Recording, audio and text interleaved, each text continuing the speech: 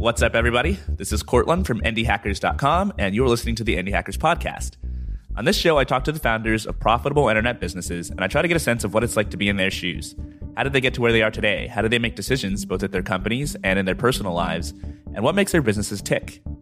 Today, I'm talking to Claire Liu. Claire is the CEO of a business called Know Your Company, which helps business owners get to know their employees better, overcome growing pains, and create a happier work environment. She's also an adjunct professor in entrepreneurship at Northwestern University. And finally, she runs an online community called The Water Cooler, where over 500 business leaders talk candidly about how to run a great workplace and be more effective leaders. So we've got a lot of good stuff to talk about. There are a lot of questions submitted by Indie Hackers on the forum as well. So Claire, welcome to the show and thanks for joining. Thank you so much for having me in the first place, Courtland. I admire what you're doing and honestly wish Indie Hackers had been around when I was first starting things up. So thanks for everything. Well, thank you. That's so nice to hear. And I also think that Know Your Company is a very cool business, and I've got a bunch of reasons why I think that. But first, I want to hear your opinions. Assuming that you agree with me that Know Your Company is a cool business, what's your favorite thing about it? Oh, man, that's like, I don't know, being asked to talk about why, why do you think you're cool? It's like, I don't know. It's an amazing business to run. I feel insanely blessed and lucky every single day. I think the coolest part about it, for me at least, is the impact that we get to have and to do it on our own terms. I think probably for a lot of founders and aspiring founders listening to this, that's probably something that resonates. You get into this, you try to start something on your own because you want to make something different. You want to make things move or be or act in a different way. And you want to do it on your own terms. You have a vision for it. You don't want other people pushing and pulling, saying, do this, go this way. So for me, that's what I wake up every single day sort of inhaling and embracing with the business that we run is we get to run it independently as a bootstrap company, really just guided by the profits coming in from our customers. And the work that we do, it affects people in one of the biggest aspects of their lives, which is going to work every day and the hours that are spent there. So for me, that feels cool. Yeah, that's amazing. I think one of the things that's very underrated about companies is the fact that they really are, as cliche as it sounds, a mechanism by which you can change the world, or at least some small part of the world. And they're very effective at doing so. So if you have a vision for something, it's much easier to do that through a company a lot of times than it is to do otherwise. My list of things that I think is cool about Know Your Company, near the top of the list is that you have a very positive mission, where as your company succeeds, people in the world become happier and the world becomes a better place. And that's not something that every company can boast about. Yeah, I guess. Now that you put it like that, true. Some of the other things on my list, and I want to know what you think about them, is I think it's cool that you're a tiny, or I guess you're a two-person company. I think it's awesome to see small companies reaching thousands of people. You sell to CEOs, which means that you're constantly meeting interested and very talented and accomplished leaders. So I'm sure you've got some interesting perspectives on that. You run a software as a service business, and yet you don't charge a recurring fee. You charge everybody up front, which is very unusual. And then even more unusual is that... Yes, we're super weird. You are. And even weirder is that you started out as a product at Basecamp, and then Know Your Company was spun out into its own standalone company. And I don't think I've talked to anybody else whose business started that way. Yeah, we're a weird animal in the jungle of technology companies. That is for sure. First of all, you mentioned being and running a small team.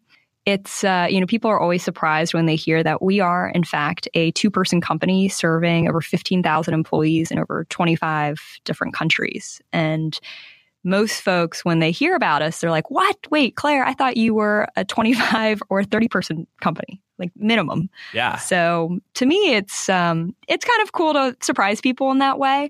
But I think more than just sort of that, almost selfish satisfaction of being like, hey, we're doing a lot for being so small, is there's a ton of advantages that comes with being incredibly disciplined with how you're spending your time and who you have doing the work and what you actually feel like you need to get the work done. I think early in my career, I sort of assumed that more work is done when you just have more people. And that's very much true, I think, in a lot of ways. But what I've learned in the process of Know Your Company and what I've really tried to take to heart is that it's not about just doing all the work, it's about doing the right work. And the best way to almost self-correct for that is to actually just have less people. Because when you have fewer people, you're almost forced to make sure what you're doing is the right stuff. And we've said no and stopped doing things and just plain out, flat out, do not do a ton of things that people have sort of been like, wait, really? You don't do this, you don't do this, you don't do this. And it's all purposeful. And there are trade-offs, of course. I'm not saying that, our path or just, being, indignant about not hiring is the right way to go by any means. But as a bootstrap company, understanding that profitability and cash is really, truly, first and foremost, it's helped us, again, grow the business on our own terms and to just make sure that the work that we're doing is the kind of work we do want to be putting out into the world. There's so much fascinating stuff there. And I love what you said about making the right decisions for your company. I think that's like the main challenge of starting any company is that there's an entire universe of an infinite number of decisions that you can make, and finding the best ones and routinely doing that over and over, month after month, year after year is very difficult to do. So I'd love to talk about how having a small headcount helps you do that. But first, just to give listeners some context, a few years back in 2016, you wrote about how the two of you were able to generate over $700,000 in revenue with just a couple of years. Can I ask where you're at now with Know Your Company and how things have gone since then? Yeah, absolutely. So we hit over $1 million in revenue in our first, I think 2.5, a little less than that, years of the business with just 2 people and, starting at zero. So that was amazing. And yeah, growth has been accelerating steadily since. We are in our 4th year now of running the company, still with 2 people full time, and then working with a handful of contractors as well. And, that post you mentioned, Courtland, I wrote it being honestly incredibly nervous about it because, again, we have a weird story, and most of the stories I think you do see celebrated or that do sort of pull back the curtain around revenue numbers are about the 1,000-person companies with multi-million dollars in revenue or, millions or, if not billions of dollars. And it's, it's a little revealing to be the kid in the playground who goes, oh, well, hey, we're super small, but we're doing this. And it's our take. So when I did write it and I did publish it and it got all the attention that it did, it was hopefully, to folks a small sign of, hey, you can do things differently. You can think about your business in a different way. And there's not just one path. So that was just my personal goal in writing that. Yeah, I think that's really helpful, and a lot of people learn from it. And at the same time, it can be pretty nerve-wracking to put yourself out there and be transparent about your revenue and your strategies and your thoughts on how you run your business, especially if not that many other people are doing it at the same scale and level that you are. Well, no, it's, again, that's, for me, that's the goal, is just to try to spread our story, just to say, hey, here's just one way of many of how to go about thinking about building your business. Let's talk a little bit about the history behind Know Your Company. And I mentioned earlier that it had a very unusual start. It started off as a product at another company called Basecamp. What's the story there? Yes, definitely. So I will actually back up just a little bit and talk about, first of all, how I even came up with wanting to solve this problem, because it plays into how I ended up meeting Basecamp and working with them, and then them asking me to run the product. So the first company that I actually started coming out of college was a company called the Starter League.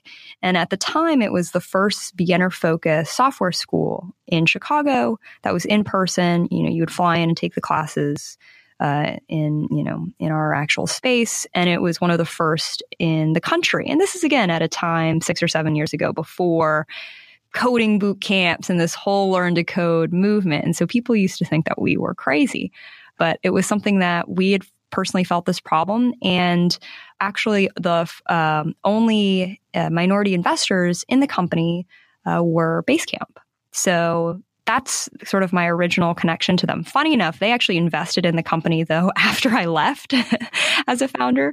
So I actually never met them, but that was sort of the initial connection, as they invested in us. And after I left. But as time went off, so I had left that company. I took some time off. I was 22, 23 at the time, and honestly just didn't really know what I wanted to do and wanted to take some time to reflect, and knew I wanted to start my own business someday, but just didn't know what. So I went to go work at this early stage e-commerce company right outside Chicago. And when I was there, Courtland, I absolutely hated it. I just hated my job. And I had done, I was doing a little bit of everything. It was a small 6-person company. I did a bit of marketing, sales, operations, strategy, etc., even design work. And I hated it, though, because I felt like I couldn't give feedback. So I hated it because I felt like my CEO at the time did not know his company very well. So this is when I first encountered the problem. And in school, and when I was in college, I had studied actually learning and organizational change. So the study of how people work together in groups, channels of communication. So I knew that this problem of feedback, at least from an academic standpoint, had been studied extensively. So it blew my mind that as much progress as we've made as a society and in our workplaces, that this fundamental problem in communication, giving and receiving feedback, getting honest feedback, was still very much unsolved. So started doing some research, realized, okay, no one's doing anything about this. I think I want to. So quit my job, just outright quit my job, decided this was going to be my life's work. And I had no idea what type of company I was going to build at the time. I just knew that I wanted to solve this problem, and just didn't care how long it took. So embarked on this journey to do that. I had like 10 months of savings and was like, all right, here I go. I'm going to just start this company. Don't know what it is, but I'm doing it. Yeah. And what I originally first did was work to become an expert on the problem as much as I could. So I devoured and read everything on the subject. Any book, any article, any study, you name it, I read it.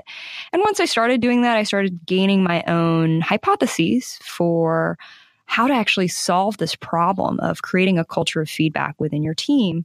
And then I knew I needed to test it. So I actually went back to the old company that I started and talked to my friend who's the CEO at the time. And I said, hey, this problem of feedback, I want to solve, and I think I actually have a good way to go about it.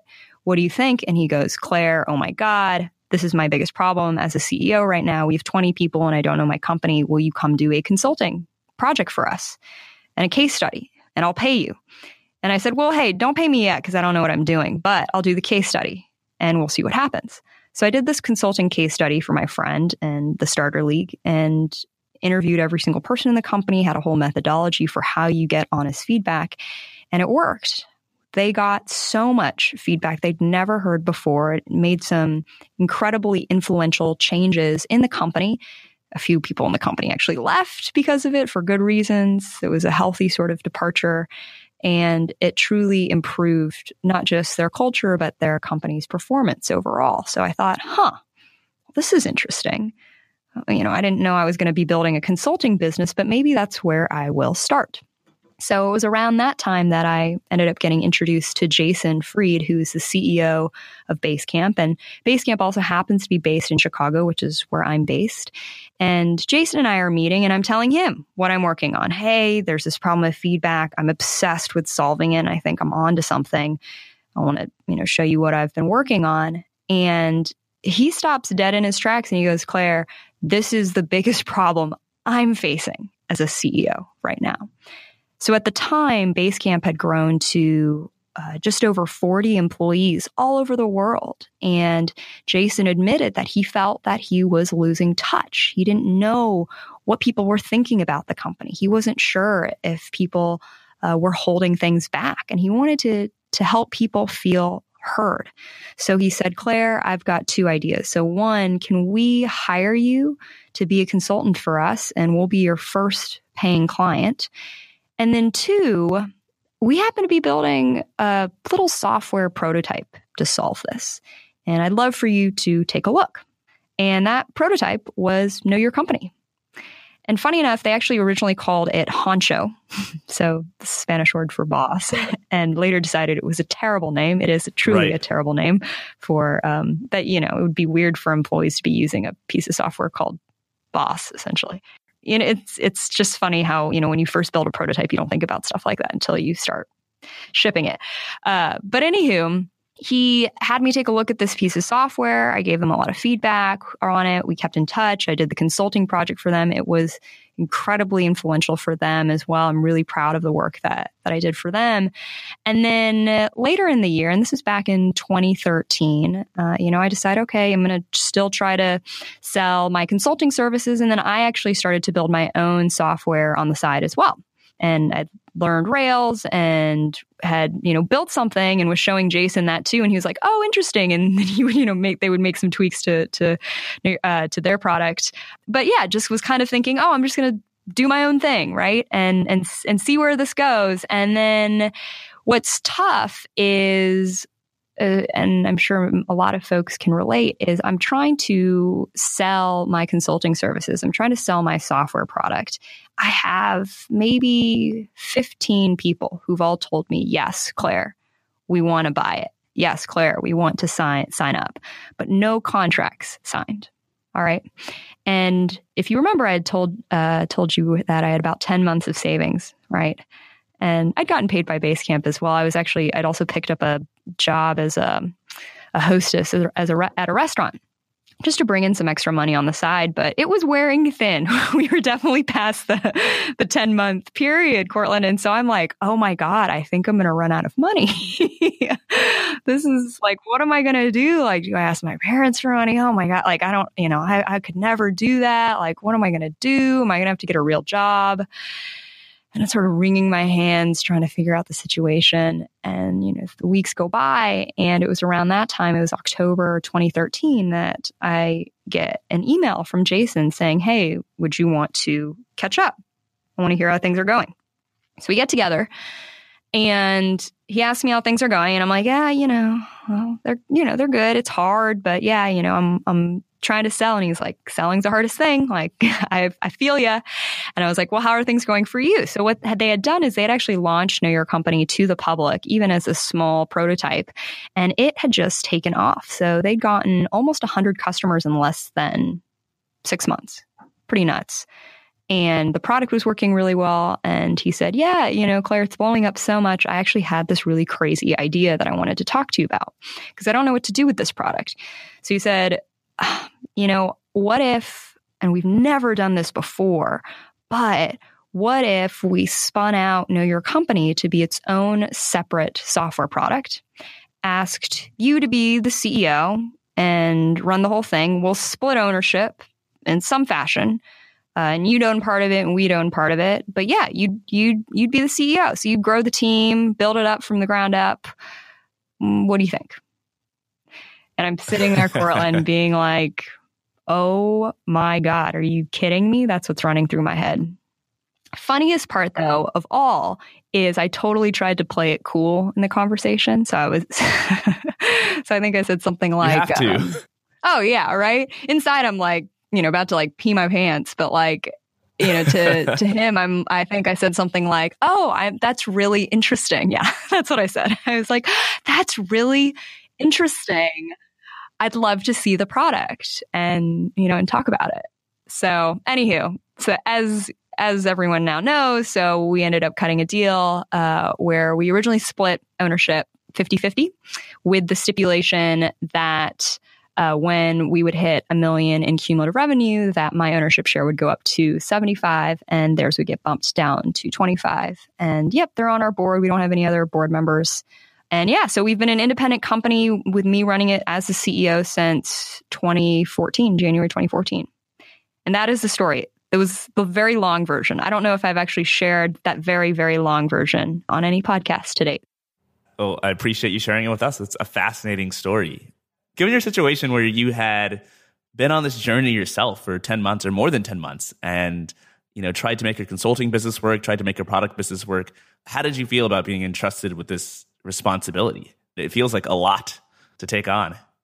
Oh, absolutely. I mean, the words imposter syndrome defined my first year as CEO of Know Your Company. Absolutely. It was a pretty high profile transition for sure, just in the sense that when it was announced, it was the first deal of this kind that Basecamp had definitely ever undergone. And they have a really interesting engaged fan base and audience as I'm sure many who are listening are familiar with or even a part of. I mean, I consider myself a fan of Basecamp as well. Yeah, I'm a fan as well. I mean, I think a lot of people are. And so it was definitely this feeling of, oh, wow, there was a lot of eyes on me trying to, figure out what the situation is, trying to suss out what's going to happen next. And so to be frank, I put, though, a lot of that pressure, though, on myself. So for as high profile as it might have been, the pressure, though, in terms of expectation, that was all me. That was all self-imposed. And I only saw that clearly at the end of that first year. So after that first year of running Know Your Company, and I ran it by myself for the most part for the first 8 months. So I had a part-time developer. I had a part-time biz dev person at the time. But I was the only person running it or involved full-time for the first 8 months. And like I mentioned, it had, by that time, close to 200 customers. You're talking about like the CEO of Airbnb and Medium are customers. And I'm just thinking, I just don't want to screw this up. And yeah, I ended that first year thinking very much to myself, let's take a look back. Let's sort of assess. And I noticed I was so tired. I was exhausted.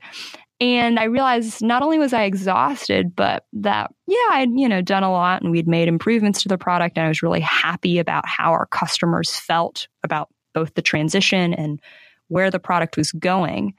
But I realized that I probably could have gotten the same exact amount of work done and not been as tired.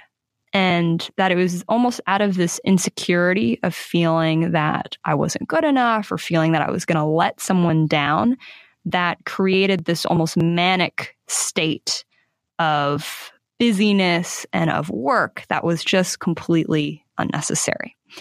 And so after that first year, I sort of did a big turn in how I thought about putting and investing my time and abilities to work a ton smarter. And I think a lot of entrepreneurs reach that tipping point or gain that realization after they've gone through a period of madness like that, self-imposed madness. But I think to anyone who's listening, I think for those of you who feel or have experienced imposter syndrome, who feel as though you have a lot of eyes on you or feel you don't want to let people down, most of the time, literally 9 times out of 10, it's yourself talking. And it's your own fears and doubts that are being projected. It's no one else's. And the minute that you can see that you are actually the cause of your own suffering, then that's actually when you can kind of let it go. So that's definitely what that first year taught me. Hard lesson learned. What were some of the first decisions that you made after all the paperwork was signed, after the deal was done, and it's now you, Claire Liu, in charge of Know Your Company? Definitely. So the first thing that I wanted to truly understand is, 1, does this product even work? And 2, how's it working for people? So I sent out personal emails to every single CEO at the time and said, if you have 10 minutes, I'd love to get on the phone with you. So that first month of January, I probably had anywhere between 60 to 80 phone calls with CEOs from all over the world and talking from 30 minutes to an hour and a half to truly understand what were their biggest struggles, where was the product really nailing it for them, and where was it missing the mark. And from that informed what our product direction was going to be, informed what we needed to do from a marketing standpoint to also attract the kinds of CEOs after having those discussions that, I wanted to continue working with and continue helping. So that was definitely one of the first things that, I wanted to do, is to be incredibly immersed in what that experience was like to actually use the product. The second thing is I wanted to also live the experience of selling the product firsthand. So what a lot of people may or may not remember, actually, is that the way Know Your Company was originally first sold was, first of all, we just had a letter as our website. Some of you may remember this. We just had a letter on our website. You could not actually see the product on our website, so there were no screenshots. There was no video. And the only way that you could even think about trying the product or buying it was you had to schedule a 30-minute WebEx demo with me. Before that, it was with Jason. And I could have, changed it right out of the gate, but decided that I should go through that process, as grueling as it is for those of you who've done live demos with, prospects. Go through that process to, again, internalize what is the true pain that people are seeking or feeling. What's the anecdote that they're seeking? And I think when you learn to sell something, there's no better way in terms of influencing your product and influencing then your company direction. So after I did that, and I learned so much. I learned that the way that, or a huge reason for why people ended up buying the product is because of the trust that is built through those conversations. And so when we ended up then moving and transitioning the product to self-service and self-sign-up, thinking about how do you capture trust, how do you maximize for trust in the onboarding process rather than efficiency, was something that I was able to put into practice. So I did, over the course of almost 2 years, about a year and a half, more than 500 demos with CEOs from all over the world, if you can imagine. Which again sounds That's crazy. Exactly. It does sound crazy. But because of that, what's cool is, and we get this feedback all the time, is if you go to our website today and you read our copy and you look at our features and whatever it is, and even the things that we write, people tell us all the time, Claire, you're so dead on. Like how you're describing the problem of growing pains is exactly what I'm feeling. That's exactly what I'm going through. And the reason is because we've truly soaked that up and tried to get into the crevices as much as possible for what that pain is. And so I guess for me, it's just that commitment to what's that impact that we want to have as a company? For me, I want that impact to be deep. I know the people I want to help are those small business owners feeling those growing pains. And so we have to walk the walk. We have to get in there and understand in and out how that feels and what people are facing if we're going to have any chance of being able to solve that well. And so for us, it provided this, in my opinion, this incredible leg up to developing features as well. So another thing that people always say when they use our product is that it's not bloated. It's not too much. It's not this sort of array of this and that and, oh, this is trendy and, oh, people are really into, social graphs right now, so we're just going to throw that in. It's not this sort of melting pot of what's hot. It's truly a progression of features and needs that are built upon each other based off of what a CEO and what employees are experiencing day to day. You don't have any AI chatbots and know your company? Not yet. Never say never though, Cortland, right? Never say never. So I think it's great to hear how much you talked to your customers and tried to really get to understand them. And I think this is something it's advice that's commonly given to founders, but it's so easy to ignore because number one, it's hard. It's grueling to try to actually find customers and to have these conversations with them.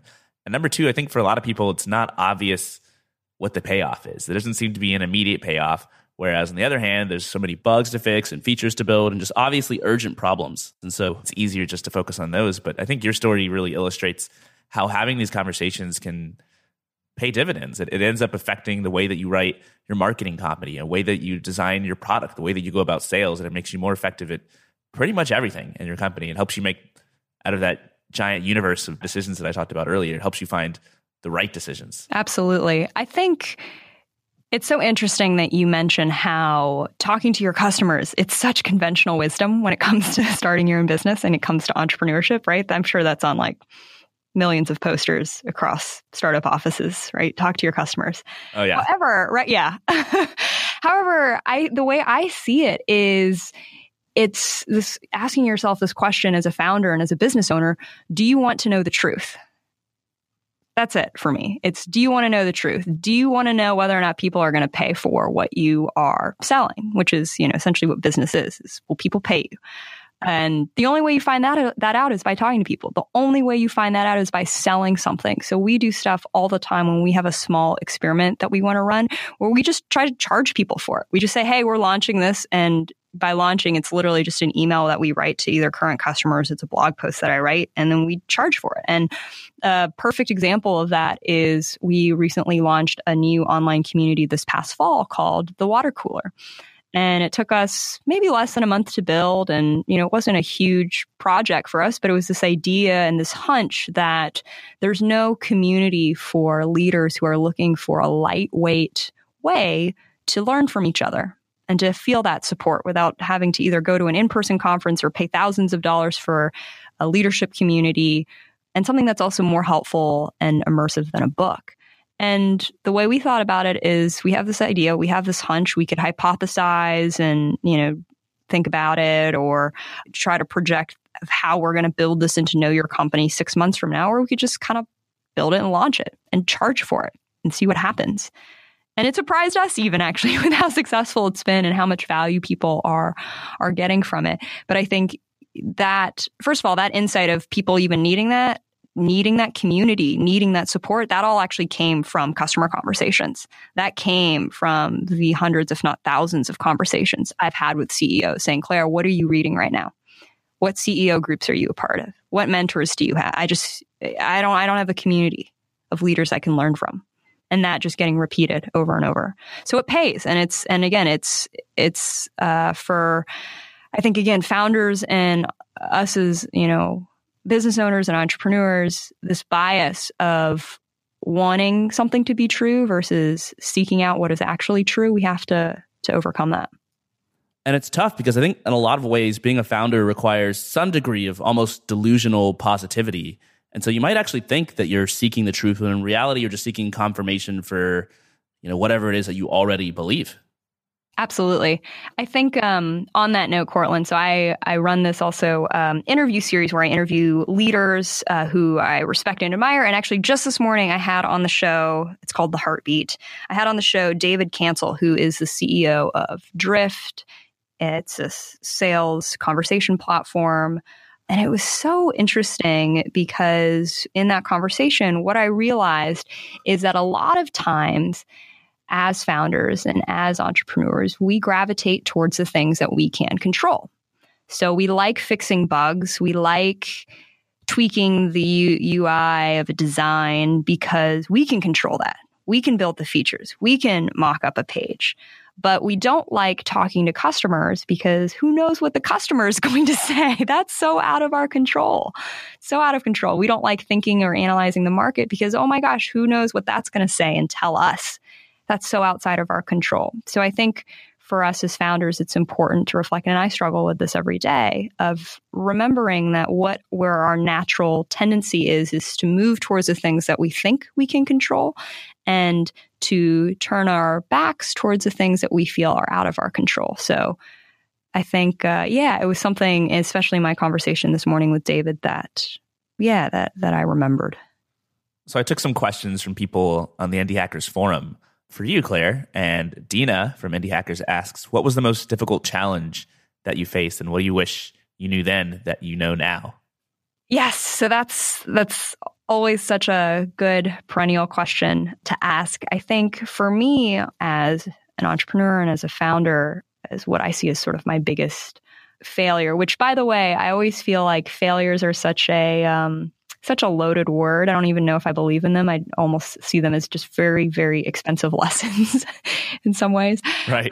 But in terms of that, when I left the Starter League, so when I built my first company, that process for me, watching myself over time, really not feel my heart in it as much as it should have been, watching myself notice that I really wasn't doing it for the right reasons. I was doing it more out of obligation to build something cool with my friends. It wasn't really about the impact that we were making. And that showed in my work. And so as a result, when I left the company, I ended up feeling very dejected and lost. And this feeling of, what do I even want to do? Who am I? Right? That kind of existential crisis. That was then for me. And so I considered that in many ways, quote unquote, my greatest failure for having, for leaving this company. But again, not really a failure so much as it's also one of the best things, if not the best thing that's happened to me in my short life of being awakened to the fact that I wasn't a part of that company because I wanted to be in it. I was a part of it because I felt like I should be, or because I felt like my friends wanted me to. And that distinction of what others want of you versus what you truly want is so, so important. And as a result, in how I've chosen to build Know Your Company and run Know Your Company, that's remained so clear and so true that it's doing it for the right reasons and for, personal intrinsic motivation versus external motivations and pressures. So that was definitely one of the quote unquote failures or expensive lessons I learned. And then the other one was while running Know Your Company. And when was this? I want to say this was last year. I fired someone, and that's always sucks. Firing anyone. It doesn't matter if you are a 3-person or 2-person company or a 300-person company or 3,000-person company. Anytime you have to let someone go really, really sucks. And we had hired a head of business development last year who was just a light of a person and showed a ton of promise and energy. And there was no lack of effort and hard work by any means. But as time went on, it just proved that the numbers weren't there. And when it comes to sales, that's kind of, especially it's very black and white in terms of whether or not something is working or not, if the numbers aren't there. And unfortunately, it took me a little bit longer than I would have liked to have seen that clearly for what it is. And it's highly ironic, too, because I write about this all the time, right? About firing and letting people go and how to do it well, or how to make sure that you know when the right time is, because there never really is a good time to do it. But that was such an important lesson for me to remind myself to, again, seek the truth, see things for what they are instead of for what you want them to be, and to just relentlessly pursue that. And as hard as that is on a personal level, to have to look someone in the eye, right, and tell them, hey, today's going to be your last day. And that, it's not the first time I've had to do that. I've fired other people before in the past, but this one was particularly tough because I knew in many ways I could have either done it earlier or done some things to help avoid the situation from being what it was in the first place. So again, just a really expensive lesson, but so grateful for that, because now, right, I even to an even greater extent am ruthless about trying to pursue seeing that clearly in all aspects of the business. So you mentioned growth being sort of a black and white thing and sales being very clear cut. Let's talk about sales for a second. Let's talk about growth. How did you get your first customers after you sort of finished interviewing some of the founders your first year at Know Your Company and got sort of a hold on what people found valuable? And how has doing sales and growing the company changed since back then?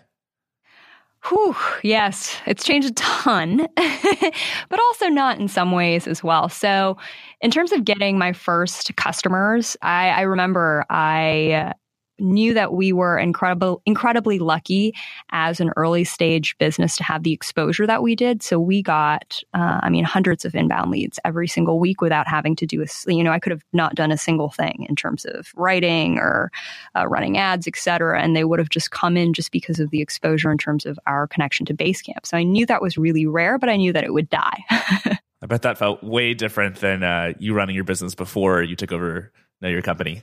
Exactly. However, my first customers, yes, we definitely got customers, through that. And I think the first customer that I closed, did come through that channel. But what I also did and spent a lot of time on was really cultivating my personal network, which isn't, that's not news to anyone, sort of business 101 stuff. But what I realized, especially in the business that we're in, is that, again, trust is everything. And if I'm selling a piece of software that is all about speaking to your employees and asking them hard questions, you better trust that we're going to ask good questions, that we're not going to annoy your employees, we're not going to make you look stupid. And there's a lot of products that kind of do that, right? Where you turn them on for your team and you're like, whoa, okay, we are not using this anymore. Or your team complains and it's overkill. for some companies, at least CEOs we work with, they're like, oh my gosh, it happens every week. We try a new tool and we hate it and whatever, right? And there's so much fatigue around using tools in the workplace.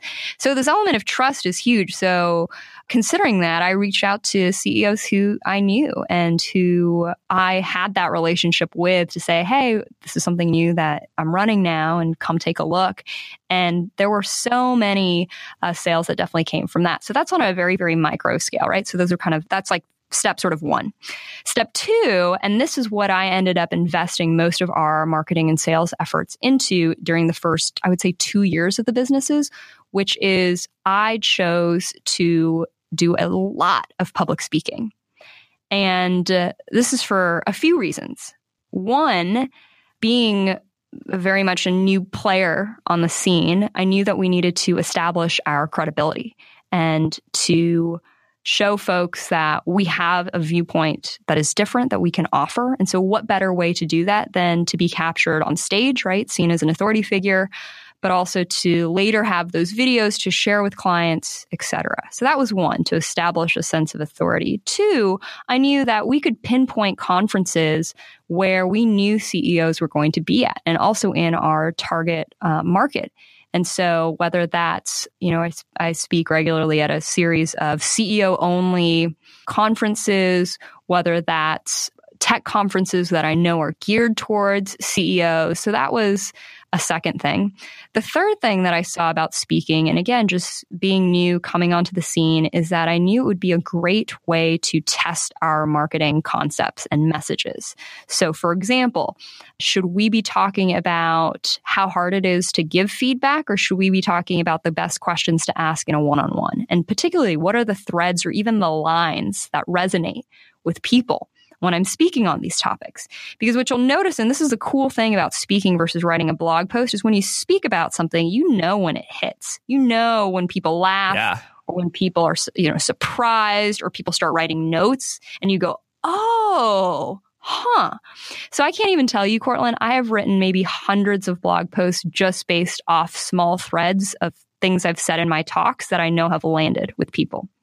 And some do better than others in terms of reception, but I've always found that as speaking as such a almost a fertile ground for trying to decide what your marketing messages should be, without having to write a blog post and put ads behind it or whatever your process is in terms of that sense.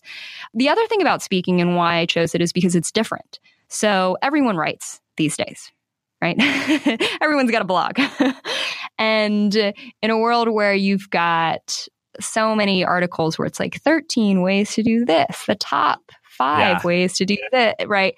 How do you stand out through all that noise? So I thought speaking would be a great way to do that. So in the beginning, that's what we invested in, and it worked. We got a ton of clients because of those conferences. They would tell their friends, they would tell other CEOs. So it was a great way to build those relationships. And again, because I'm there in person, they get to meet me. And there's this trust aspect, again, in terms of making that sale.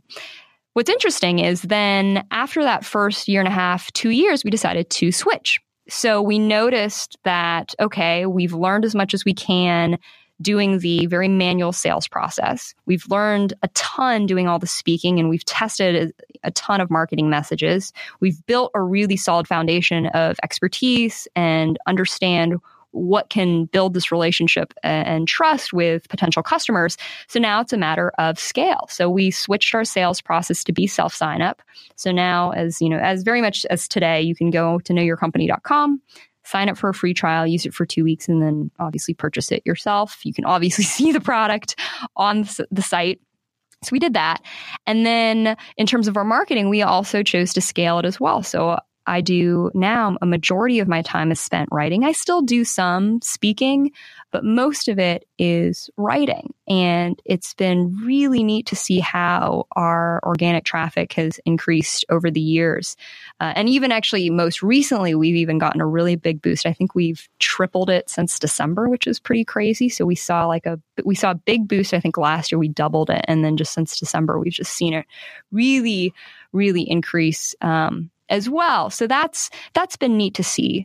And part of that strategy of making that switch someone who really influenced me in thinking that through was David Heinemeier Hansson, who many of you know as DHH. He's a co-founder of Basecamp. He's also the inventor of Ruby on Rails. And as the co-founder of Basecamp, he sits on our board. And I remember about 2.5 years ago, he made this really interesting analogy where he talked about comedians.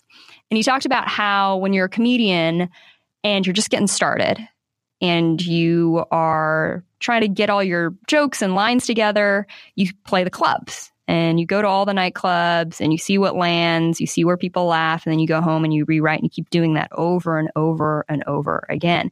And then once you start doing that enough, then you take your show to HBO. And so we talked a lot about making this transition from playing the clubs, that's what we'd done for the first 2 years of running the business, to now going and taking our program to HBO. So that's, I even forgot what the original question was, Courtland. So I'm just hoping, fingers crossed, that this is circling back in a coherent way for listeners.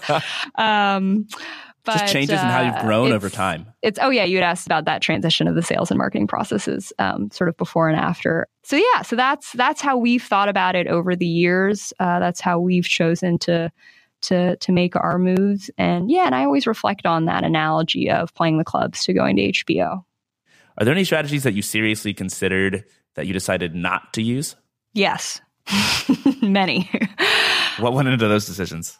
Yeah, so we don't run ads at all, which is pretty unconventional for a pretty content marketing heavy business. And I hate that phrase, content marketing. Ugh, I don't know, it sounds gross to me, but it's essentially what we do. People find out about us because of the stuff we write. And most businesses that are based around that boost that exposure with paid ads. And I have no doubt that it would help. And who knows, we may pick it up later down the line. We chose not to pursue it though as an initial strategy because one, it's expensive. And as a bootstrap business, being cognizant of how that money is being spent. For example, could you hire another contractor to help out with certain things versus ads? But then two, the main reason was we considered our audience and we thought, how likely is it that a CEO is going to buy Know Your Company, which at our price point, keep in mind, we're a little different from a lot of software companies where we're a couple grand for the average company, right? So if the average company we work with is about 30 people, we cost about $3,000 up front. Are you really going to buy that clicking off a Google ad or Facebook ad for Know Your Company?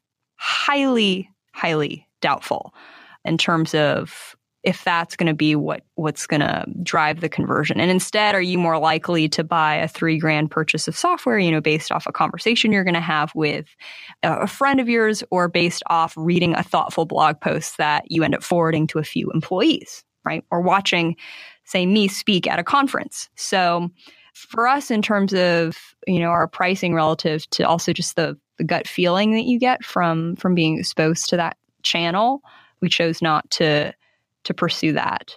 So that's definitely one. Another one that we've chosen not to do. So I mentioned that we did originally hire a head of business development. So one, strategy that we definitely had considered for a while was building out a sales team. So very classic SaaS growth model. And for us, again, it was interesting. We noticed that the way people wanted to buy our product, they didn't actually really want to talk to someone. Sometimes they did, but just not all the time. Like it was fine when they got walked through a demo, but then after that, which is actually what a majority of salespeople's time is spent doing, 90% of it is in the follow-up, the emails, the phone calls. And the CEOs that we worked with, it was just too much. It was almost overkill. And again, salespeople are expensive. And so in terms of that trade-off and trying to figure out, is that the right process for us? It didn't land. So I share these things, I guess. Is that because CEOs are too busy? I think that's part of it. I also think our product is a lot more self-explanatory than most that need to be sold via a salesperson. So and I think we overestimated that complexity ahead of time. I think we overestimated the number of stakeholders it takes to buy into something like this. And that's why having salespeople is great. And here's the thing, Courtland, I share these things not for people who are listening to be like, oh, I'm not going to run ads now, right? Or, oh, I'm not going to hire salespeople. I may eat my words, by the way, in 6 months and do both. Who knows? That's, you always learn things and decide and change your mind. Everyone is allowed to change their mind. But I share both those things because one thing that I am deeply committed to is just having a very specific vision for how you want to be talking to people. What's the relationship that you actually want to be having with your customers, and is it consistent?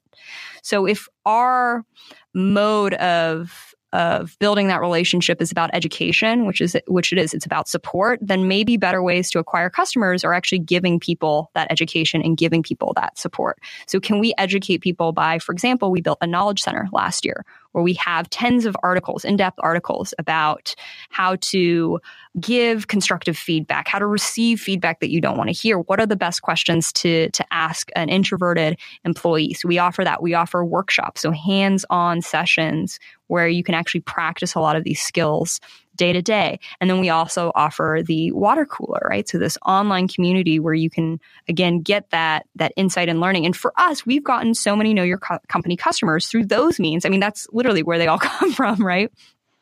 Rather than some of these other channels, because we've picked and decided what kind of relationship we want to be building with our customers. The other thing I'll mention is that it also plays to our strengths. So because I've done all of this immense amount of, interviewing and research around the psychology of CEOs and the pains that they're going through, we can speak to that very, very uniquely. So we have this ammunition around that. We also have incredibly rich data from all of these customers. So that's another thing that we can play into for being helpful and for providing that information and that education. So I think when deciding, okay, what am I going to do and what am I not going to do, really listening and paying attention to what those strengths are is key.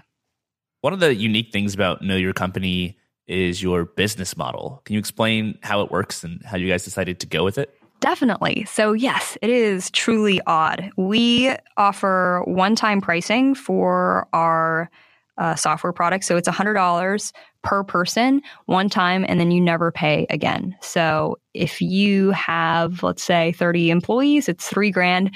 But here's the thing. Every time you add a new employee, then it's $100 after that. So we bank on our companies growing.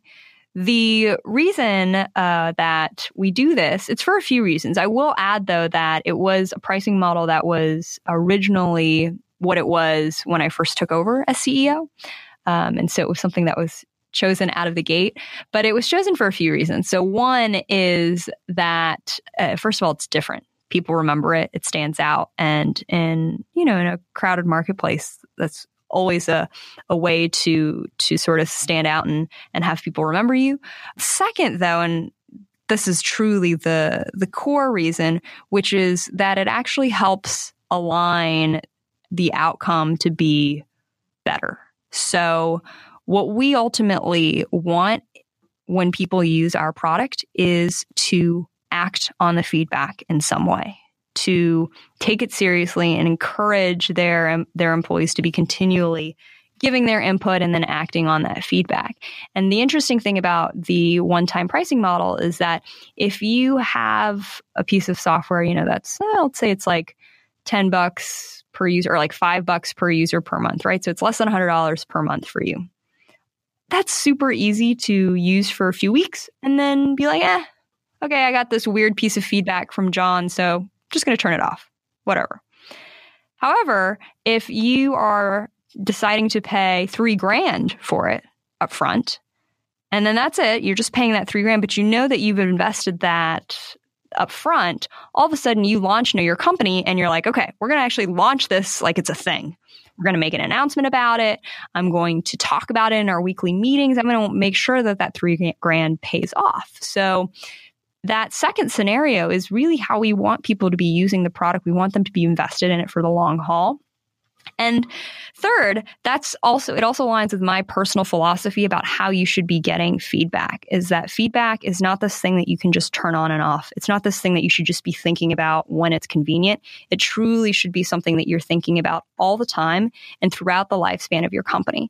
And so when you purchase Know Your Company, you purchase it for life with that mindset that this exercise of getting feedback is not a one-off thing. It's something I'm investing in for life for each employee we bring on.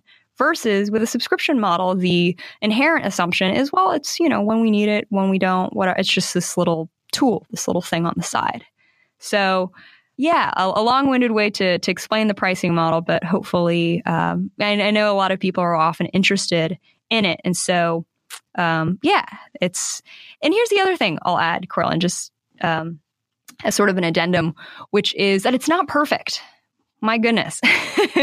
Right. Because people might be listening to this and being like, oh, okay, now I'm just going to switch to one-time pricing. It's not perfect. It's been incredibly helpful to help us reach profitability. So we became profitable in month 1 after starting at 0 because of this pricing model. We probably wouldn't have been profitable till like month 8 or 9 had we not. So that's one thing. So if you're a bootstrap company and you're trying to land your first customers, considering a one-time pricing upfront is extremely helpful for just getting some immediate cash in the door.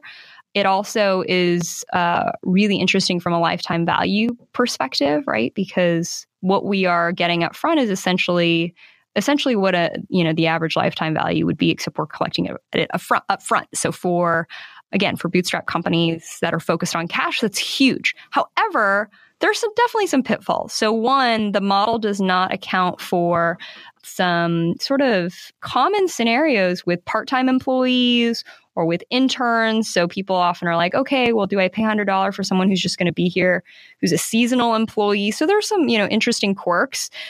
There's also the anxiety, the psychological anxiety that holds someone back from making a $3,000 purchase versus a $100 a month purchase. Though many companies can afford it, and it's not a huge purchase by any means in the scheme of the actual impact or to other expenses, it's just a little bit more thought than your typical just credit card swipe. So for us as a product, that challenges us to make sure that the value that we're delivering is clear. And that's hard. Admittedly difficult. So it's something to definitely consider. Earlier, you mentioned being weird, having a weird company, excuse me. Yes. And you've got a weird business model. You've got a unique founding story. You've got sort of weird growth strategies. And it strikes me that this isn't just a personal quirk. It's not like you're being weird just to be weird. It's more that you're taking the time to form sort of detailed analyses on what you're doing and understand exactly what the effects and the trade-offs are of all your decisions. And the result is that you end up coming to conclusions that work for your company that don't necessarily look like what everybody else is doing. How do you do that? How do other founders who are listening in do the same? Because I think it's so easy to sort of get swept up in the conventional wisdom of your pricing must be like this, and this is the typical growth model that you must follow like this, and here's how you do content marketing. How do you look at yourself and decide what the best path for you is, even if it's not what everybody else is doing? I love that question, Courtland, because I think it's, first of all, one of the hardest things to do as a founder. And I think it's what the most successful founders do, which is that they truly just listen to themselves. They try to see things for what they are, but then they internally reflect and then they go forward with what they feel is best. And I think the best way to remember that, or at least for what I try to do to remember that, is to realize that no one has the right answer. So I think so many of us read Medium or read, blog posts, many folks may be reading Indie Hackers being like, there's got to be an answer for how you do X. Come on, where's the formula? What's the plan? And I think many of us are also fascinated by the stories of successful entrepreneurs, whether it's reading them in Forbes or Fortune, because we want to figure out what the patterns are so that we can recreate them. And that's not to say that pattern seeking is bad or ill-informed. In fact, it's massively helpful to learn through other people's experiences and mistakes without committing them yourselves. My gosh, that's the best way to learn. Learn through other people's mistakes without doing them yourself. However, in terms of decision-making, right? Because that's learning. So learning, yes, immerse yourself, get advice, get out there, take it in, soak it up. But when it comes to decision-making, you almost have to do the opposite. You have to pick and choose what inputs are actually relevant to you, your business, your values, your vision, and to what's actually happening in front of you. And so to make that distinction, to understand that learning and inspiration is very different from day-to-day decisions and making progress, and to know that there isn't a right answer for what those decisions should be. That's what I try to keep in mind personally. I also try to keep in mind that no one is doing what you're doing. And I don't mean that in an arrogant way, like, oh, no one's as special as you. I don't mean it like that at all. I mean it in the sense that you are you. There's no one on the planet like you. And so as a result, will literally not ever be a business quite like whatever you're choosing to put together. So because of that, anything else that you look at for reference or inspiration, or any other person you talk to for advice, in many ways doesn't apply because they're not you. So trying to remember that those answers, most of the time, you have them in yourself. Yeah, I think having the confidence to look at something written by or said by somebody who's much more successful than you, and to conclude that what they say doesn't apply to you and that you need to do it on your own is difficult for a lot of founders. And I kind of want to peer into what, like, your mind right now. Like, what are you thinking about as you run Know Your Company today? What's at the top of your mind? What are the challenges that you're trying to face? And how are you sort of juggling the options to decide how you can grow and succeed, and what to ignore and what to incorporate into your decision making? Yeah, absolutely. So one of the most exciting things that we are noticing with Know Your Company is that the water cooler has really struck a vein with people. So as I mentioned, we just launched in October, very humbly, just not expecting too much, not sure if we would shut it down after a month or so, seeing how it went. And it is a thriving community where we have CEOs, founders, and managers from all over the world, from incredible companies that are actively participating on conversations about firing people, hiring, recruiting. How do I run my offsite? What questions should I ask to my leadership team? What's your makeup of your board? And just fascinating insights that it's very hard to find elsewhere. In the applications that we receive, and we receive thousands and thousands of applications over the past few months to join, we notice just how pained managers and leaders are for this community, for learning and for becoming better. And so that's been, it sounds obvious, but that's been something that we really want to help and want to address. And from the beginning, it's been sort of my personal passion for helping people become happier at work, and seeing leadership as, in many ways, the ultimate way to do that, because you can affect a lot of people when you choose to go that route. But there's definitely a recommitment to looking at that issue in particular, and to looking at this audience, not just of business owners, but of managers in particular, and of leaders in all stages. And again, not just small business owners, and asking ourselves the question of what can we do to help them? So what is it with our product or our offerings that we can better do? And so we've been actively working on a lot of fun projects to tackle that question. So Vanessa Pagan, another ND hacker on the forum, asks, how has building the water cooler affected your reach with your target audience? I'm just curious, in light of the question I asked you earlier, how do you juggle this with sort of your other marketing initiatives, with writing online and speaking at conferences? Great question. It's hard. I actually only recently have sort of found, I think, what I feel like is my best schedule to date. It's always constantly evolving, right? You're always trying to figure out, is this feeling right? Do I feel like I'm spending my time where it should be? And what I've been doing lately is I've been booking out sort of my Mondays and Tuesdays for all of my writing. So I don't take meetings on Mondays and Tuesdays at all. All I focus on is writing. If I'm preparing for a talk, those are the days I do it. I take Wednesdays to focus just on our water cooler community, so different projects to either help promote it or get AMA guests or just add to the conversation. And then on Thursdays and Fridays, those are the days that I take to work on either special projects or do some long-term thinking and visioning. So addressing this question of how do we help managers and not just business owners? Is there something maybe on the workshop end that we should be thinking more about, or thinking about Know Your Company, 2-3 years down the line? Those are the days that I choose to do that. It's great hearing about your schedule. And I think I'm also curious about how your schedule has changed over time. Obviously, as you've added new customers, new features, you've changed your marketing strategies and launched new initiatives and added teammates, you've had to change your schedule. So what are the factors that have gone into making some of those changes, and how has your schedule changed over time?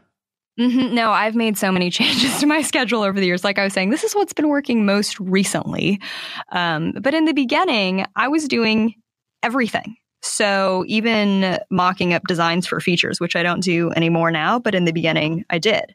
So that's probably been the biggest change. Is I used to spend in the first 2 years of Know Your Company a ton of time on the product side. So I don't have any formal training in design, but it's something that I definitely picked up over the years, and I'm an artist on the side. And so and then on top of that, as a CEO, you have a very strong product vision naturally. And then I do know Rails and HTML, CSS. So thinking about what we should be building on the most strategic level, I was obviously highly involved in terms of what we should build. But then even in the first few years, having conversations with our developer at the time about copy, about overall flow of elements, about how databases are set up, to a minutia, which I look back and I think, growing pains. Okay, that's when we were first sort of getting started, and you're really in the thick of everything. And now, in the past year, we hired this amazing CTO. His name's Daniel Lopez. He used to be the director of product for IFT, the Send That, and just this incredibly experienced product designer, product manager, engineer, designer, product leader. And so I've learned a lot actually from him. But that transition, one, it was one of the best things ever to sort of get myself out of the weeds on the product side. And two, it made me notice just how when you as a founder do choose to put your time into the things that you really feel like you should from the business perspective, you see the changes. So that's when, when I made that change, that's when I started to write more. And again, we've seen, we've really seen the benefits of it. Len Tai from the Indie Hackers Forum asks, what are some of the trade-offs that you've had to make to be so productive as a solo founder? And I think on a 2-person team, it's especially challenging trying to reach so many customers. So I'm also curious, what are the breaking points, and how have you, what things are you not doing that you wish you could? So I think the biggest thing is, it's not that I wish we were doing more things, it's speed. So we can't move quite as fast, obviously, as teams and companies that are much bigger than us. And there's an advantage to that, of course, in the sense that you can be deliberate. But sometimes, I do wish, it would be so nice if we could move faster. And that's definitely the biggest thing. The other thing, though, that I try to remind myself, though, is faster doesn't always mean better, right? And to focus on if we're doing the right things, then whether or not we finish it by the end of this month or next month isn't going to be the end of the world. But at the same time, I think it's important to be cognizant and not naive as a solo founder or as a 2-person team of what your limits are. Like, you have limits. Like, that's the thing. We are small as a company, but my point being is just to, to be real about the fact that, okay, we're not going to move as fast. So that actually means we probably should cut out even more things to make sure that we're making the right progress in and the pace of what we do want to get done on the actual things that matter. And then that's where it comes back to, well, okay, are we actually working on the things we're supposed to be working on? And in a beautiful way, it really forces our focus and scope of what we do put our time towards. Indie Hackers is just run by 2 people. So what you said really resonates with me. I constantly have this feeling of, can't we move faster? And when things are going well, I feel that way. When things are going a little bit slowly, it's excruciating. But I think what you said makes a lot of sense, because ultimately it's difficult to create more time. So the best option you have available is to just try to make better decisions and work on the right things and the right ways at the right times. And that's a constant process of reevaluation that never really ends. Let me ask you, what do you think is the biggest constraint on your growth for Know Your Company? How do you make it bigger? How do you become more successful? Do you fundraise at some point? Do you hire, or do you continue to keep things slim? Great question. All questions we've actually been thinking about definitely a lot lately. I think it comes back actually to that question of speed. For us, we feel like we are definitely working on the right things. We know where we want to go. We know how to get there, but it's a question of, can we move fast enough? We are actually in a space that's more crowded than it's ever been, especially when I first, started this work 4 years ago. And even before that, 5-6 years ago, when I was first just even researching the space, there weren't a lot of players. There weren't a lot of other companies, thinking about this. And this isn't to say that, I'm looking over my shoulder going, oh my God, we've got to move on stuff. It's not in that sense. But again, just being pragmatic about the fact that because this is such a painful thing for people, how do I become a better leader? How do I communicate better with my team? Other people will come up with solutions, which is great. And I think there will always, be space for others. But if we do have a specific vision for how to solve it, I definitely am cognizant that speed will be important for us. And so to your questions of what will that exactly look like? Will we hire outright? Will we raise? I'm not entirely sure. Yeah, as of now, we'll see. You can talk to me in 6 months. I'll let you know. So let's talk a little bit about Know Your Company as a product and some of the things that you've learned, because you've been doing this for 4 years now. You've been talking to a lot of companies, a lot of CEOs, and you're actually helping them build better cultures with their companies. And I think people listening, especially those who are running slightly bigger companies, might want to know some of the things that you've learned. I think one of the most counterintuitive things that I've learned in having a healthy team is this idea of consensus, collaboration, and conflict, and how do those elements actually help you run the kind of team that you want and have people feeling happy. Because here's the thing, in every team, you're going to have disagreement to some extent. It's just going to happen. It doesn't matter if you have 2 people, doesn't matter if you have 200 people, someone's going to disagree. So the question always is, well, how do you make progress in that face of disagreement? How do you collaborate? Do you lean towards consensus, right? Do you have everyone go around the room and raise their hands to vote? Do you ask people how they feel and then just make make a decision on your own? What does that look like? And I think what conventional wisdom says, or what the instinct is, I'll say this, what the instinct is of most leaders when they're faced with a contentious environment where you have a lot of disagreeing viewpoints is, yes, 1, you hear everyone out. 2, you find a way where you get everyone to agree for the most part, and you just try to build that consensus, and then you end up making the decision. That's how most people will go about it. You've got another spectrum of people who are just like, whatever, screw it, I'm just going to decide. But for most people as leaders, or at least leaders that we talk to, they struggle with this because they go through that process, and what ends up happening is the decision gets really watered down. People don't end up agreeing anyway. It takes a ton of time. And so what we've found in, working with the CEOs that we do is that when it comes to trying to collaborate with people, that's actually not the same thing as building consensus. Collaborating is not the same thing as making sure that every single person agrees. What it is just trying to find a productive way to move forward. So this means that people can agree to things for different reasons. This means that people can agree at different times, right? But the thing is that you're actually then still making progress towards whatever outcome you're trying to make, because that's your role as a leader, is to try to help someone and help the team overall make progress. It's not necessarily always all the time having everyone feel like they're getting their way. It's impossible. So I think that discernment between consensus and what true collaboration is something that, something that I've learned, something that was surprising to me for sure. The other thing, and I'll just add this real quick, that I've learned that is most surprising is also empathy gets brought up a ton in the conversations that I have with leaders, whether it's interviewing them for the Heartbeat, whether it's running workshops around the world, talking with leaders, from all different sorts of countries about what they wish they would have known earlier. And a lot of them talk about empathy. However, they talk about empathy in a very, very specific way. They talk about how it's important to be empathetic, but in the sense that everyone is not like you and everyone is not the same.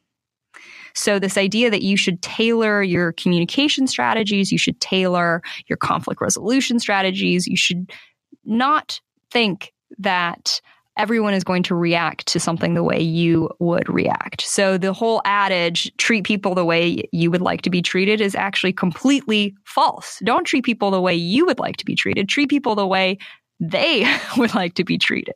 And not just they as like a sort of homogenous group, but each individual person who has their own experiences, values, beliefs. And that nuance to me in what I've observed has been what the leaders I've talked to really feel like it took them the longest to learn. So how do you learn that as a leader? How do you empathize with all the different people that you're working with? So it all comes down to specificity and asking about situations. So I like to ask, one of my favorite questions to ask is, when was the last time you felt micromanaged by me? So there's a couple things happening with that question. One, you're being very specific. You're asking about micromanagement. Two, you're asking about when. So when you say, when was the last time, you're asking them to think back to a very specific time, which causes them to, again, give you actually something that's real, concrete, specific. So it's not this sort of vague, like, oh, hypothetically, I like to be treated. It's like, well, it was this last time when you did this, and that made me feel like this. So every time I try to understand specifically how someone is feeling, I think about trying to make that question as specific as possible. What's the emotion I'm trying to avoid?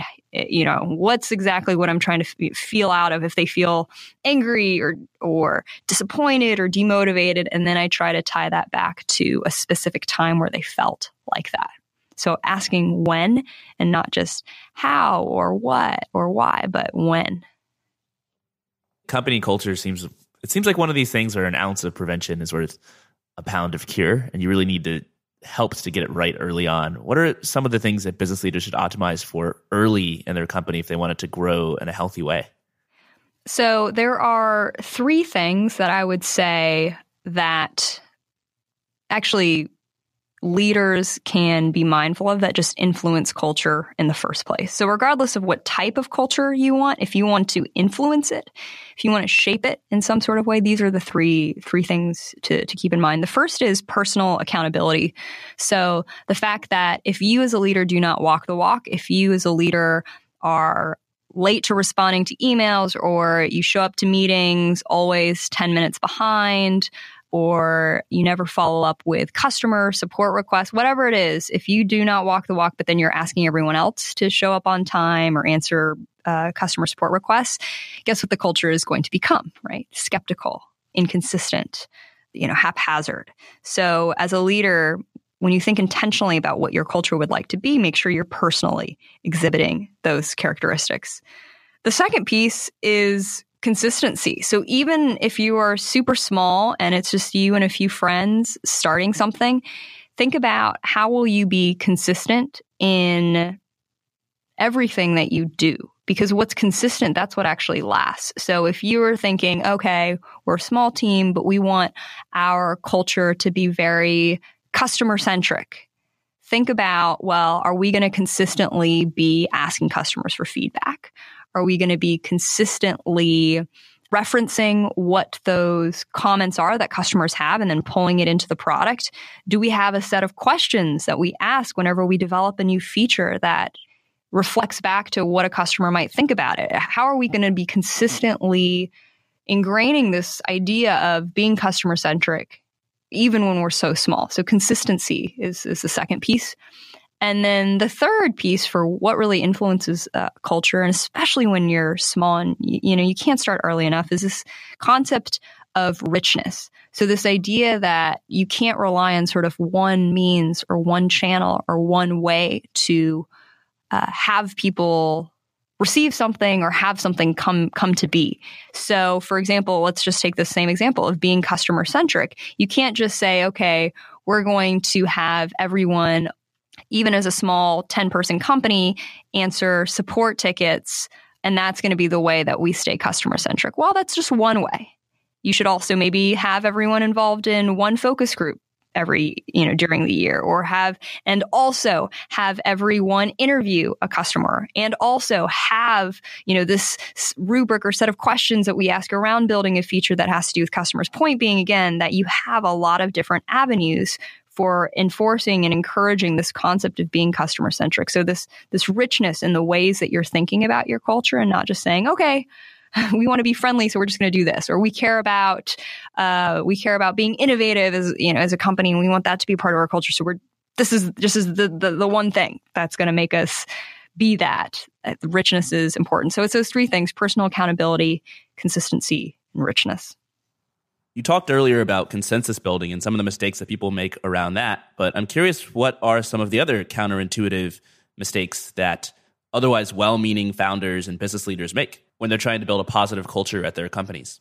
Definitely. So one of the biggest, and I actually only learned this recently in a workshop that I led last year, is to stop asking people the question, how can I help you? Which, by the way, I am so guilty of.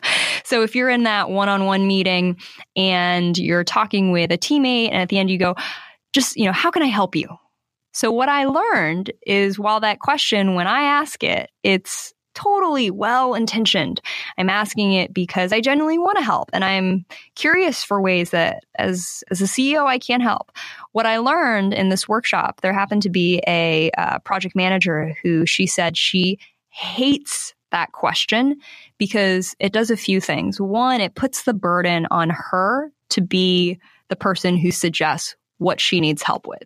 So in many ways, when you ask that question, you make the other person do the work. You make them go, okay, well, what is it that I need help in? I mean, it's a lot to sort of process and think about. Do I bring up, this tiny little thing that bothered me during the meeting last week? Or do I talk about the broad project needs that, I've been noticing overall just in my role? Where to even start? So you put the burden of work on the person that you're asking.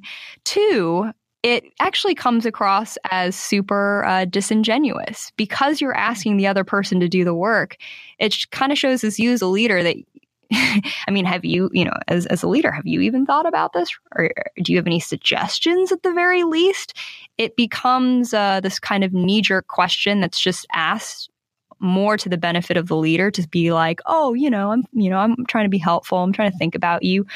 Versus if you truly cared about wanting to help the person, another version of that question that you could ask is, for example, you could ask something like, what's one phone call that I can make for you that would help move things along or help make your work easier? That's actually a question that in another separate workshop that I ran for another leadership team, one of the employees there said that her former boss used to ask that, and she loved that question. She loved that question because he wasn't asking something vague. He wasn't trying to put the work on her. He was literally saying, what's the one phone call I can make for you? Just tell me, what's the obstacle that I can take away? So for founders and leaders listening to this, be really mindful of that question. Instead of asking, how can I help you? Offer and say, what can I take off your plate? Or who in the company are you having difficulty working with? Or is there a client that's bugging you? That specificity, again, to come back to the specificity of the question is so key. So I think that was one of the most counterintuitive things that I've learned recently is stop asking that question, how can I help you? On that note, what are some warning signs that founders can look out for that might tip them off that things might be heading in the wrong direction with their company culture? I know you mentioned working at a company where you felt like it wasn't really safe or accepted for you to give feedback. But as a founder, especially as a founder of a successful company, you might be oblivious to these things. So what should you be looking out for? Absolutely. I think the biggest sign, there are two probably big signs that I sort of have observed as being big warning signs of your culture not being maybe what you'd like it to be. One is when you end up having a culture of nice. And what I mean by a culture of nice is when you ask people, hey, what do people actually think about this? And all you get is either crickets or you get a lot of affirming responses. Always affirming, never a critique. Or you ask a question like, Is there anything that we can be improving? And people are very, very hesitant to give any sort of criticism, or they go, oh, you know what? It's pretty good, and I think we can do this. It's very light. It's very, very light. So this culture of nice, and it exists when everyone is, again, well-intentioned. They don't want to hurt people's feelings. But the root of it is that they think that being honest and being kind are mutually exclusive, when in fact, they're not. You can be both honest and kind. So in your company, if you notice that you always hear good things, that's a huge problem, because there's something that people most likely are not choosing to tell you. The second kind of warning sign that always sort of bodes ill is what I call an avoidant culture. So when you have people who are not willing to spend more time either with you, with the company, or just around certain topics. So what I mean, not necessarily is that people aren't willing to stay late, and that means that your company culture is going to shit. That's not what I'm talking about. But what I mean is, for example, when you're in a one-on-one conversation, is the person cutting their responses so short that you end 10 minutes early? Is that happening every single time? When you hold your all hands meeting, you ask for questions and it's always silent. When you're in your leadership team meeting and the discussions, they're good, they're okay, but they're getting a little short, and no one's posing tough questions, and there's this sort of avoidant culture. So it's not a culture of nice, but it's a culture of avoidance. And in that case, again, people are holding something back. They're choosing to not tell you something. So those are what I see as sort of the two most common. They're all obviously very glaring warning signs as well, in terms of a culture of being toxic, right? Whether it's people leaving, whether it's people yelling visibly or being upset or crying or rumors or politics. Those are a little bit more obvious to catch. I think the culture of nice and the culture of avoidance are a little bit more subtle, and they creep up on you.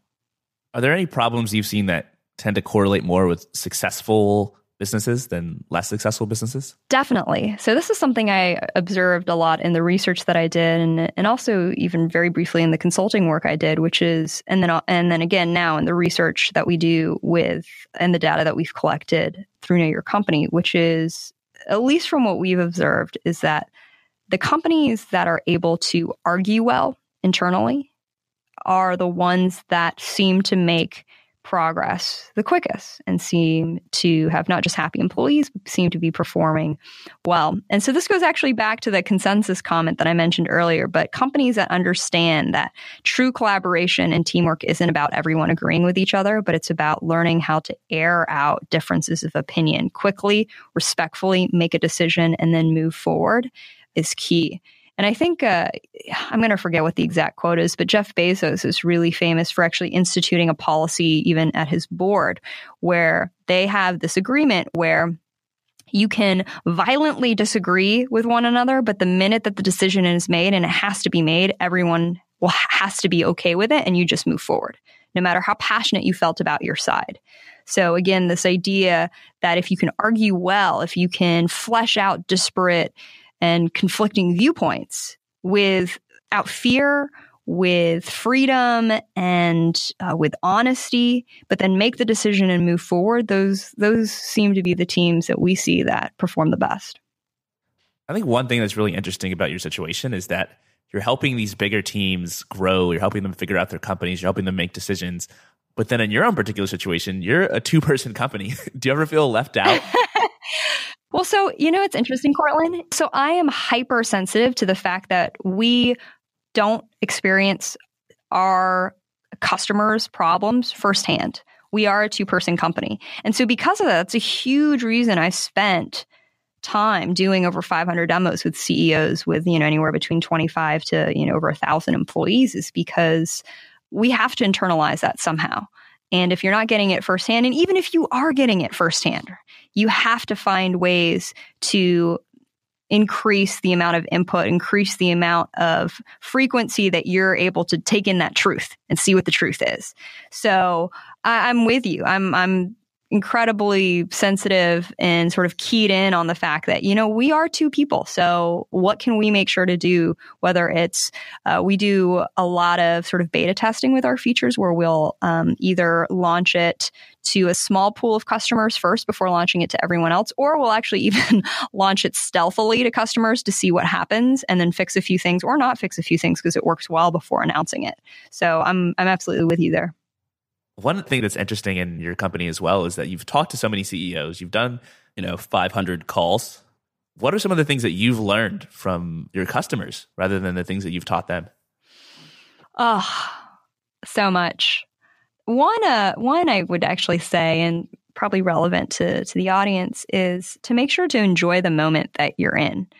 I think as a founder, you can get really caught up in trying to create what could and should be instead of realizing that actually things as you have them are pretty good too. It's not to say you should, be complacent by any means, but to be grateful and to enjoy the process, which again, pretty maybe trite in some ways, but I forget who I was talking to, but there was one CEO I was talking to and he was like, Claire, I know, you have a lot of things you want to do and places you want to take your company, but realize you are a 2-person team, you're profitable, you serve thousands of people, you're making an impact in the world, you have happy customers, you don't have team issues. It does not get better than this. It only goes downhill. That's as good as it, this is as good as it gets.